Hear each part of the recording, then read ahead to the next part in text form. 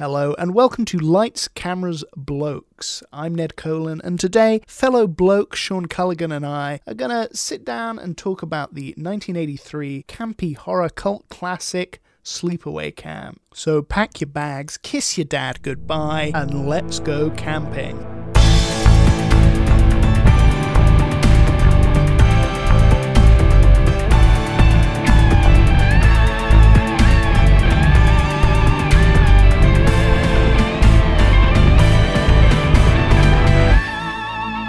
Sean, I'm going to have to cut all of that, man. That's like, what, a 10-minute rant trying to red pill me again about Q and shit? No way, Sean. Hey, you don't know. There's adrenochrome in Scared Little Children. I just learned about the owls. Do you know about the owls? No. And the symbols of satanic rituals? Oh, God. And hold on, let me get you the name.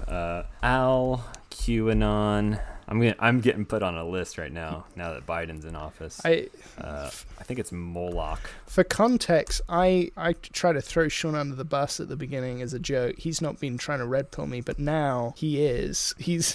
Now he's going to do on air a 10-minute rant. Yeah, Moloch. It's this like 18th century it's like a not 18th century, but it's just a depiction of this crazy Jewish god or some, I don't know. You've got to get off some of these websites, man. I'm done with it. I'm sorry. This is every day, by the way. We cannot have this podcast turn into a QAnon podcast. I'm sorry. That would be awful. We promised we're going to leave Q alone. Let's talk about something a little lighter, Sean. Tell me about young Sean. Tell me, Sean as a boy, did he ever go camping? Was he ever out in the woods? I did a little bit of camping. Yeah. I was a Boy Scout. I did go to a summer camp here or there. It was fine. It was fine? You give it a fine out of 10? Fine out of 10. Fine out of 10? It was a soft eh. A soft eh. Well, I feel like it's more of an American thing, maybe. I think we have like a Scouts equivalent, I think, but I was never involved. I've been camping, but it's never like American movies promise me camping is going to be. Oh, yeah. Science camp was not what all the movies told me it was going to be like. Where you built a spaceship and went to space? No, dude, it was just literally me hiking with my friends and going to the cafeteria and having terrible food, and that was it. And then you got murdered. And then there was a murder at camp, right? There was no serial killer. There were no insane, plots to overthrow the government. There was no Moloch. There was no red pills. There was no... Gotcha again. Well, I would have liked to go to camp with maybe some murders in there. I'm a big Friday the 13th fan. I watched all those movies in the span of like a weekend, so I couldn't tell you which Friday the 13th is which, but I do know the gist of like a good American slasher, and a camp feels kind of pivotal to many of them. But before we talk about today's movie, Sleepaway Camp, Sean, you got anything to say to the people? Any rants or recs, as you've written here? Yeah, no, I think this is a new little section we're going to do every episode. A little recs and rants section, just to get people up to speed on what's going on in our life. Yeah, I think that people want to know. And I think it's also to, as Larry June would say, quick game for you. And that's my rec. Larry June. You need to get on this dude. He is a rapper from the Bay Area. He's hella good. He is life advice 101. Financial advice, green smoothie advice. Go check out Larry June and Cookin' Soul. The entire mixtape, unreal. It's so good, and you'll be having a good time, and you'll throw it on in your car and just imagine you're driving down 101 in the Bay with Sean C, and we're just chilling. Yes. In a scraper. I need to get on that. I've been listening. You know me, Sean. I'm a big weeb. You'd agree with that. When you see my waifu, you see my body pillow. Yeah, it's kind of frightening. You need to remove that from the camera next time. I'm so glad this is a podcast. But I've been listening to some Japanese stuff. Some of this 999, this new single from this group. Forgive me if I butcher their name. I'm sure they're listeners. Atarashi Gakko. You'll know, Sean, if I'm butchering that. Close. Yeah. Close enough. I'm not even going to correct you. Yep. Wow. I think just spell it out. I think we've seen who the real weeb is in this exchange. Just you search 999 NAI and you just type that 3 times, no spaces, and that's a real fucking hit. That I caught it It's on a good one. the I 88 have- Rising YouTube channel. I clicked on that because I liked the word 999, but it's a bot, so check that out. That's the rec for today. It's got nothing to do with the movie we're talking about today. I keep trying to take it to, I'm a nervous talker, Sean. I'm trying to take us to sleepaway camp, and maybe we're not ready. Maybe You're we're trying still to packing our things. No. We're good. We're packed and ready to go, much like you would do going to camp, and that's a good segue. So Us. let's talk about Sleepaway Camp, 1983, the cult classic. You say 1983, Sean? Is that when it came out? Is it? Yeah, 83. I'm pretty sure. Well, I'd love for us to get in the mood of 1983. I've written us a little script here because I feel like to understand a movie of any kind of era, you kind of need to take yourself back to that era. I've thought this for a while, particularly when I heard about when they re-released The Exorcist in cinemas, and people were laughing because they didn't really get, like, they saw a child saying like fuck and piss, and that was like funny to them, rather than how terrifying it would have been when The Exorcist came out. So I always think you should remove yourself a little bit from today's context and take yourself back a bit, and I've done that with a little exchange here. The script is called Going to See Sleepaway Camp. I'm going to just send this to you now. Sean, I don't want to pigeonhole you, and you're only marginally older than myself, but I wouldn't mind if you played the dad in this scenario.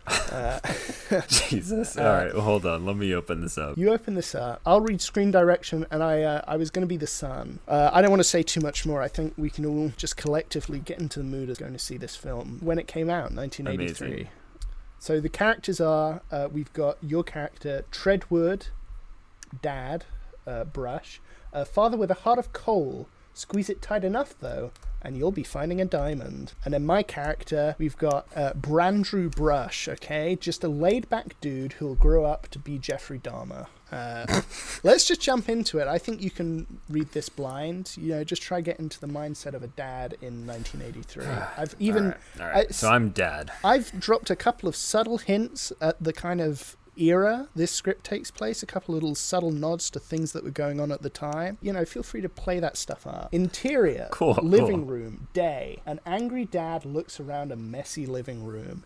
His hot son runs down the stairs and makes his way to the door. Before he can escape, his dad yells out. Fuck. Hold up, young man. You're going nowhere until you've tidied up this living room. You've left your Atari 5200 on the floor again. You're such a wastoid, Dad. Me and Becky Dustpan were gonna hella veg at the pictures. Can I clean later? You and that no-good Becky Dustpan. When I was your age, I had already seen action at the Vietnam... Hold on. I'll do that again. When I was your age, I had seen action at the... I can't do it. You've capitalized Vietnam War. All right. One more time. When I was your age, I had already seen action at the Vietnam War, 1955 through 1970. Sorry. Vietnam War, 1955 through 1975. Now that Ronald Reagan is president, you kids think all your problems will be solved with trickle-down economics. Gag me with a spoon, old man. It's such a bodacious Friday, 18th of November, 1983, and there's a tubular new movie at the Cinemark. And don't you badmouth Becky. She's a total babe. She works at that new restaurant chain that opened just last month, Hooters. I know all about Hooters. It was in the paper today next to the write-up about the Turkish independence in Cyprus. I got it.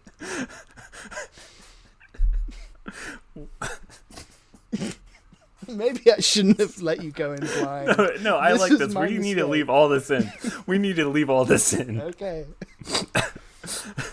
Or I could take another run at it, but this is great. I know all about Hooters. It was in the paper today next to the write-up in the Turkish independence in Cyprus. What are you and Miss Dustpan seeing then? Is it that new holiday movie that just came out today? A Christmas Story starring Melinda, Dillon, and Darren McGavin? Nah, Dad. It's this gnarly horror movie called Sleepaway Camp. I hear it's got babes, blood, and problematic depictions of queerness and gender nonconformity. It's gonna be totally grody. All right, son, get out and enjoy yourself. I know it's been hard since the divorce, and I want you to have fun and enjoy growing up. The way you laughed at divorce. Thanks, Dad. One more thing. What's up? I, your father, am proud of you, Ned. And that was beautiful, man. I really needed to hear that last thing. Thank you so much. Thank you. Ned, you are a writer extraordinaire. Thank you. Are we all in the scene now? Are we all in 1983? Heading to the cinema with the girl on our arm, Becky Dustpan. I'm sorry that I butchered it bad with my laughing, but it was perfect. I guess that was the reaction I was going for. So, thank you. Amazing. Ned, you being such an amazing writer, I'd say director. Who was the director of Sleepaway Camp? Sean, let me tell you right off the bat, the director Robert Hiltzik directed Sleepaway Camp, 1983, and it's a cult classic. I had not seen Sleepaway Camp prior to me saying last week, let's watch Sleepaway Camp. So we both went into this one blind. I could certainly see the cult status air on it.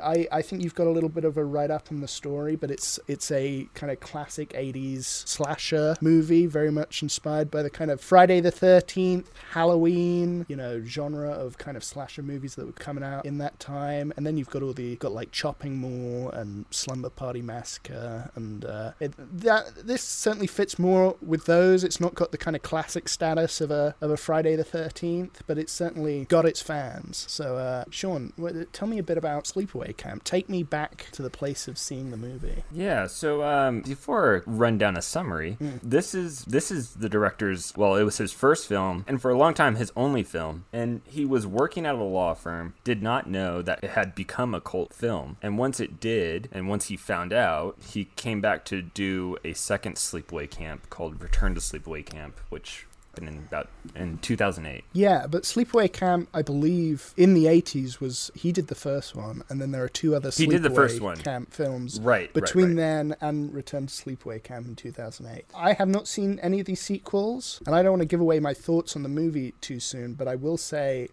I'm going to watch the sequels. But tell me about the movie, Sean. Yeah, the movie. So we start on a lake. We have a father with two kids, a boy and a girl, and a terrible accident. Father dies in a boating accident. Oh, no. Nice little bit of this girl skiing and screaming her head off. Just needed to let you know about that. The two children, 8 years later, go off to summer camp. It's not the two children from the lake, though. It's one of the children died and the other survived and goes to live with their aunt, isn't it? Have you missed this? Right. Well, okay. So here we'll get into kind of spoiler situation later about that, but we can bring it up. But yeah, I guess one of the children, the dad dies, one of the kids dies, and the other child, it's the daughter, goes and lives with her aunt and her cousin. Got it. Okay, great. So the mother, who's a little strange, sends him to Sleepaway Camp. Well, her acting was just kind of insane. She's insane. Yeah. Sends them off to summer camp, Sleepaway Camp, as some may call it. Typical camp things ensues. Guys and girls trying to hook up. Baseball games with terrible trash talk. And pedo chefs looking at underage campers. So, just the normal run-of-the-mill things. And that's kind of where things start getting wild. And I would say from here, let's say spoilers. So before that, would you recommend this to the audience? Yeah, that was a good rundown. I feel like you know what to expect going into these things. Kids are gonna die. Usually it's older teenagers / people in their 20s playing 14-year-olds dying. This one had the appeal of, I think, casting-wise, at least a lot of the people who were meant to be kids did kind of look like kids. And for me, if you kill a child in your slasher movie, I don't want to come off as a psychopath here, but that's a big 20,000 points to that movie if you're chopping up children, because that's bold. So yes, I hope somebody isolates that audio and then uses it to blackmail you. But yes, continue. Yeah, so kill as many children as possible in your movies. And yeah, I'd recommend this. It's a fun cult, super cheesy, a lot of the times very unintentionally funny in the best of ways. Slasher movie. Definitely recommend. Sean, what do you say? I would say going in, I saw the tag horror, but I'm fine with like a Jason or so Friday the 13th, Freddy Krueger. I like those 80s kinds of horror movies. I'm kind of a scaredy cat, you know. I'll duck behind a pillow while watching, you know, a few scary movies here and there. Mm-hmm. This wasn't one of those. No. You know, the kills are lackluster, but they're great at the same time. So yeah, I'd recommend it. I think the entire movie, even if you're scared of horror movies, you can get through, and I'll leave it at that. If you're easily frightened and you don't like being scared, maybe turn it off. I doubt it. I doubt anyone's like going to be shaken to the core by Sleepaway Camp. And we can talk a bit about the. That's true. I think horror is such an umbrella term. It's way too broad a term for a lot of the movies that come out under the label of quote unquote horror. Because in horror, you've got like your Nightmare on Elm Street 2 next to your Hereditary, and they're so different, and they're going for such different experiences in terms of what they're trying to do in terms of scaring you. Because I think like this is a horror in as far as like the idea of being murdered in your summer camp is, you know, that wouldn't be nice. But the execution is going way more for like entertainment. You're there to see like campers die in semi-inventive ways, kind of in a, it's not like meticulous 4D chess Final Destination death, but you're going for like creative murders. You know, you want to see what this person looks like when a vat of boiling water is thrown into their face. And I think that stuff is pretty strong. Like, I think, like, the makeup effects for that era, for this genre... Oh, the makeup effects are on point. There are some grotesque makeup effects that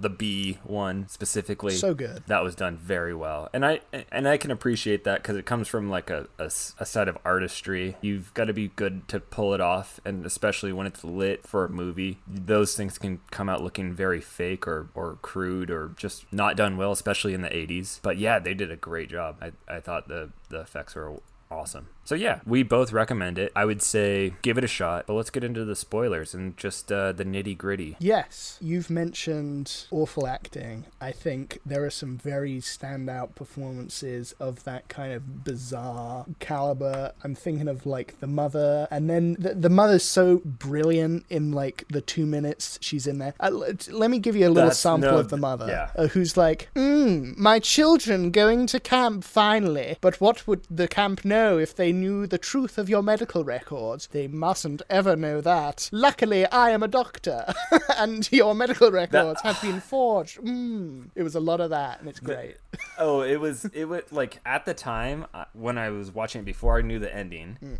I was like, she is awful. She is overacting, and this sucks. This is terrible. Then you get to know about how she has altered medical records to disguise. We'll talk about the ending. I just want to disagree with you for a second that, like, yes, she's a terrible actress. It far from sucks. It's like me, when I watch this kind of movie, I want to be entertained, and she's bringing the entertainment. Like, and it's not even a case of, like, she's clearly an actress who knows the kind of campness of the project she's going for. I don't believe that for a second. She's overshooting campness by 1,000%. And then there's the camp bully girl, Abby, I think her name is. She's later on, and she's going for a similar thing. She's kind of sneering and overacting and is kind of going for like a 30s theater villain kind of thing. And it's so weird. It's entertaining. So no, they're both very entertaining. That's why I kept watching. I didn't throw this movie out the window the second I saw that. But I'm saying, like, I think her diabolical acting and her kind of overacting, maybe not purposeful. I think there is like a 25%. Like, here is the role. You know everything about your role. Yeah. So what would that happen? And she kind of like nails it, I think, in that sense. Yeah, she overacts and probably isn't the greatest actress because I haven't heard of any of these people afterwards. They didn't go on to act in anything else for the most part. Yeah, I'd say, other than a couple of exceptions, Felissa Rose, who plays Angela, the main girl, who the story kind of centers around. Felissa Rose is a pretty big like B-movie horror name. She pops up in a lot of these kind of movies. Even still, she's in a lot of like independent horror films, and she's She's should we talk a bit about like Angela and Yeah. the girl who her father and her brother die at the beginning? They're hit by a jet ski or something. Not a jet ski, like a speedboat on the lake. It was a boat that was towing a skier. Yeah. Anyway, they get hit. She's the survivor. She's now at the camp, and she's a quiet, weird girl. And I gotta say, like, of the weird performances in this movie, hers feels really like perfect for what she's in. Her face is so perfect for the big vacant stare kind of thing. Like when she talks, it's 80s child acting. She was 14 at the time of this movie, or 13 I think, but she's got the perfect, like, you know, 1,000-yard stare that is consistent throughout the film, and I think she's an engaging, like, central character because she's weird. Yeah. Okay. So I need you to clarify something here. Yeah. The kids in the boat, there's a boy and a girl. Yeah, this is the beginning when at the very beginning, a boat accident. The boy and the girl. So the boy died. The father dies, and then the boy dies. No, so the father's got 2 kids. Right. On the boat. Father has 2 kids. Yeah. On the boat. The father dies, and then of the 2 kids, the girl dies. Right. Well, so this. Or no, sorry, the boy. The boy. Wait. So, Sean, you're right and wrong. You're right and you're right. You're not wrong. Okay. So the reveal at the end, if we're going to talk about the ending.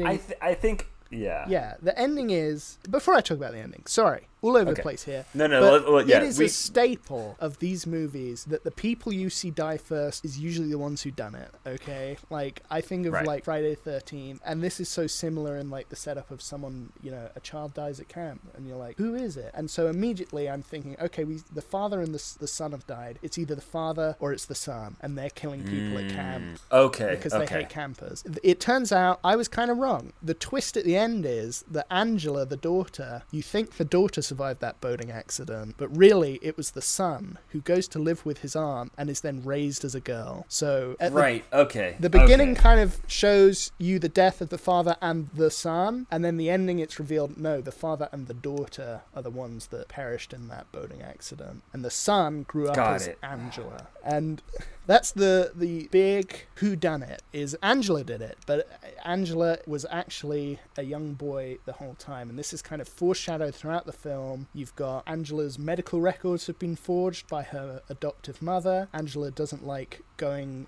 and changing into her swimming stuff. She doesn't like going swimming. She doesn't shower with other people, the other campers. She showers alone, and it's all up to reveal the big kind of twist of Angela is actually a boy, which is shot in like a really great...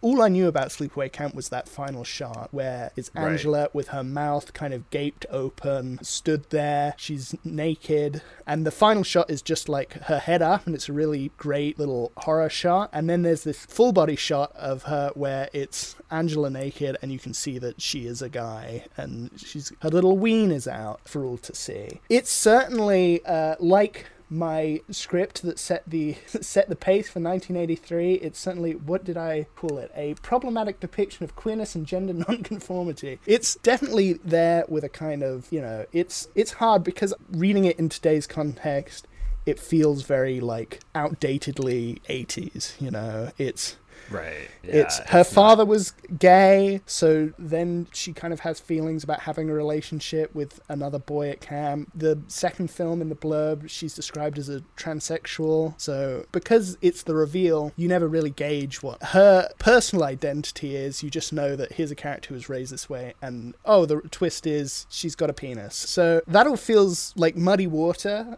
But because they shot this in a way where they've got like a skinny, shorter guy wearing like a mask of Angela's face, and the effect is kind of so weirdly distorted, it's spooky. She looks kind of cryptid-like and a little hunched over, and it's very clearly a costume makeup job, but it's one done in a way that is kind of either, however you're going to approach, it's either hilariously bad or it's unsettling. Yeah, let's talk a lot about this ending, because I think the redeeming part of this whole movie for me was that ending, because it was so chilling, and it it did remind me of cryptid alien reenactments, the 3 a.m., the 2 a.m. Discovery Channel, History Channel cryptid reenactment, where you would see something that is so, out of this world. And I think whether they've, much like the gender role or the gender norms or the gay father versus the daughter who is actually the son not feeling comfortable because her father was gay, like they kind of stumble into that storyline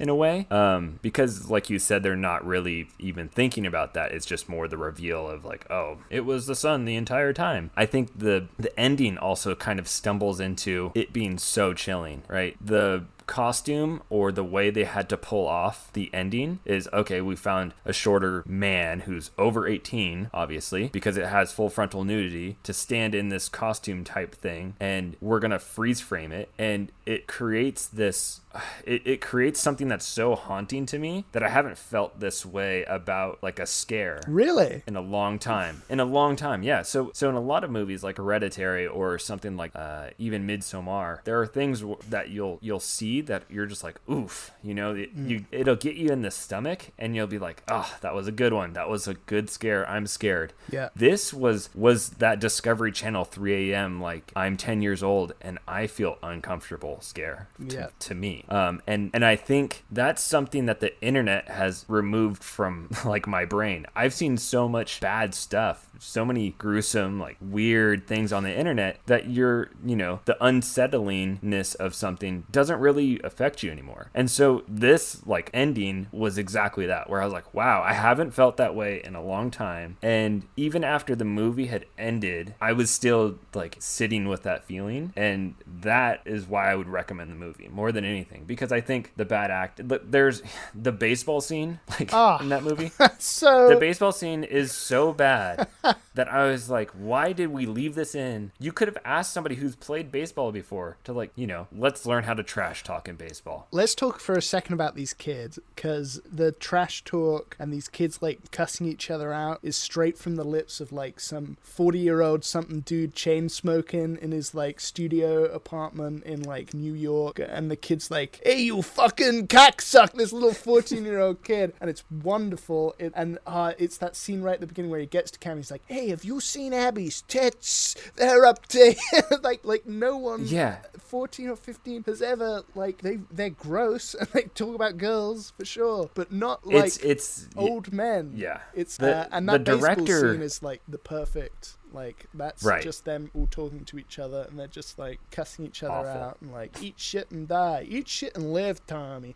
That one was actually pretty good. Well, I think it has to do with the director. He went to Hofstra, or he was in New York, and I think it's a lot of this like Brooklyn, there's a lot of Brooklyn accents, there's a lot of like New Yorker vibes, and yeah, it's like you said, the kids do not talk that way, and it was a 40-year-old who wrote the script and was like, all right, well, fuck you, Tommy. Hey, you motherfucker, hey, Jimmy. Jimmy, come on down here. We're going to have a smoke. Tommy, I'm only 14. I shouldn't be smoking. Yeah, it's all right. I stole them from my pops. It's okay. Yeah, you cocksucker. I didn't know you had it in you. That kind, from the mouth of babes. Yeah, they're gonna get prosecuted for racketeering by the age of 17, so it's okay. I will say, seeing as it was a movie in the 80s and getting a sense of who the writer-director was based on the dialogue, I was like, I'm not comfortable with any of these children being on set. It's interesting to see like actual younger people casting these roles, and not like the usual workaround for that is people like deep into their 20s playing 17-year-olds. And like, I think of Friday the 13th, that's not about children at camp, it's about camp counselors, because Friday the 13th didn't want to do 14-year-olds getting like axed in their sleeping bags. Where Sleepaway Camp does it happily. It's one of the moments where a counselor comes to where he left all these like little, it's the youngest children in the movie, and they're like 9 or something, and they're all chopped up in their sleeping bags. That's where, if you're into tasteless 80s entertainment, that's where you're like, oh, right on, they went there. And it's disgusting, and it's in bad taste, and it's kind of the charm of the movie. And I think it never ventures too far into being too uneasy or grotesque, because it's never like a hateful film. It's, it touches on tired kind of dynamics and some, muddy water, but it's never like, it never hates any of its characters. They don't die because of like who they are, more that they were in the way of this, you know, central character. So for that reason, it never gets like gross. I don't think it's never like, oh, I don't like watching this, because it stays entertaining. Yeah, I was waiting for some scenes where I was just gonna fast forward through it, and I never Same. did really. Same. It was I was waiting for it to be like, oh yeah, 1980s movie. There's gonna be problematic scenes I just don't really want to watch or deal with. It never got to that point, so that was good. And you do have the pedophile chef who his like the opening scene, he confesses to his colleagues like, no such thing as too young. Immediately, he's the first death of the movie, gets burned by this boiling pot of corn. See, that was blisters what pulse. like I was at a point where I was expecting him to just get away with that comment, and I was about to be like, ugh, like, are you kidding me? Well, like, we're putting this dude in it. But then he's the first one gone, so I was like, okay, thank you. Okay, I know what movie I'm watching. Good. Yeah, it knows how to keep you engaged, because as the film goes on, like, the victims get less and less quote unquote deserving, you know, and it becomes like kids in sleeping bag. But it knows how to hook you in a way that, like, oh yeah, that guy is an asshole. I get why a serial killer would go for them, and then like, but then it gets more and more outlandish and in a great slasher movie way. I want to talk about Mel, the camp counselor, the owner of the place, who is like, he's how I pictured the guy who wrote all these kids. He's like the older, like, he's chain smoking his cigars, he's got his like gold chain, his slick back white hair, and he's like, my camp's finished if they find these bodies. He's the mayor from Jaws, but a camp counselor. He stood out to me, and he passed away just before the film was released. This was his final performance. So I wanted to shout out Mike Kellen for being a great, old, bit creepy, violent camp counselor. He's good stuff. Yeah, and he was gonna have dinner with a camp counselor, which was kind of like, I didn't know how old she was. So yeah, it was a creep. That was but it's okay, because she dies in the shower and he gets hit by an arrow. All things resolve themselves, you know. All things resolve themselves. Yeah, it's bad. It's bad acting. It's tasteless. It's gaudy. I really liked it. Strong. I enjoyed it too. So I think it's time for scores. That's where it gets hard, because, like I say, like it's a good movie. It's a bad movie. I'd give it a 6, Sean. But I want you to go in with this knowledge that it, probably, in terms of like a standalone piece of film and art, maybe it deserves a little lower, okay? But if you were like, Ned, do you want to go watch the new Christopher Nolan movie Tenet, or do you want to rewatch Sleepaway Camp? I'd be throwing Sleepaway Camp right in there. Give me some of that Sleepaway Camp. That's just me. Sean, what would you give it? Nice. I think, like, everything you said is correct.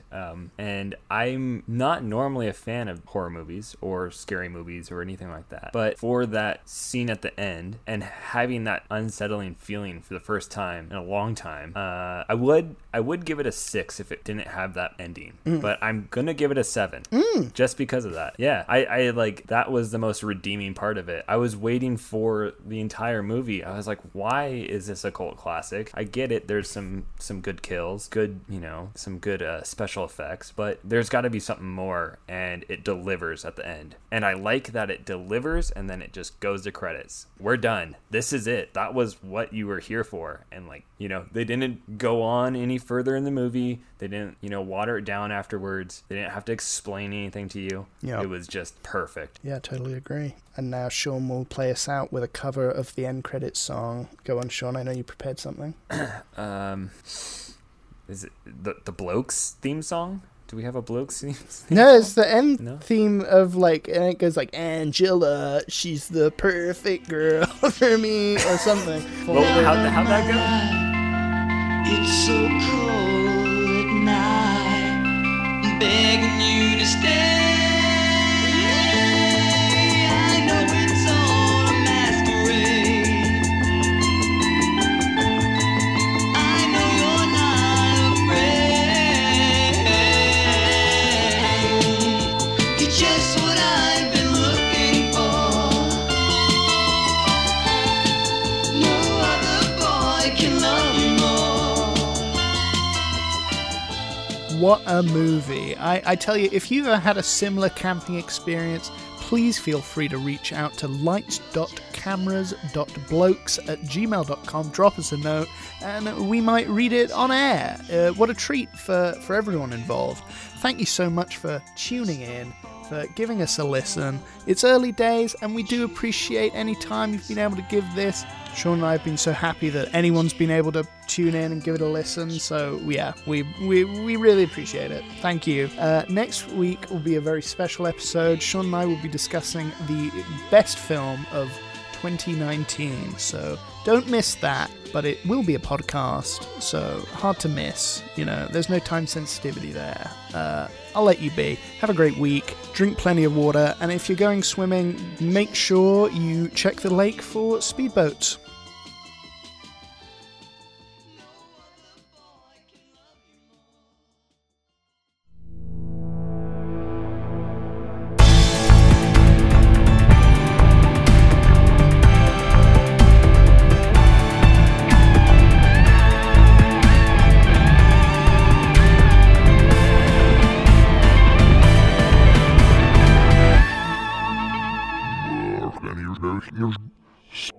No, snare feet foot in this I have not talked off with the office. Do you let me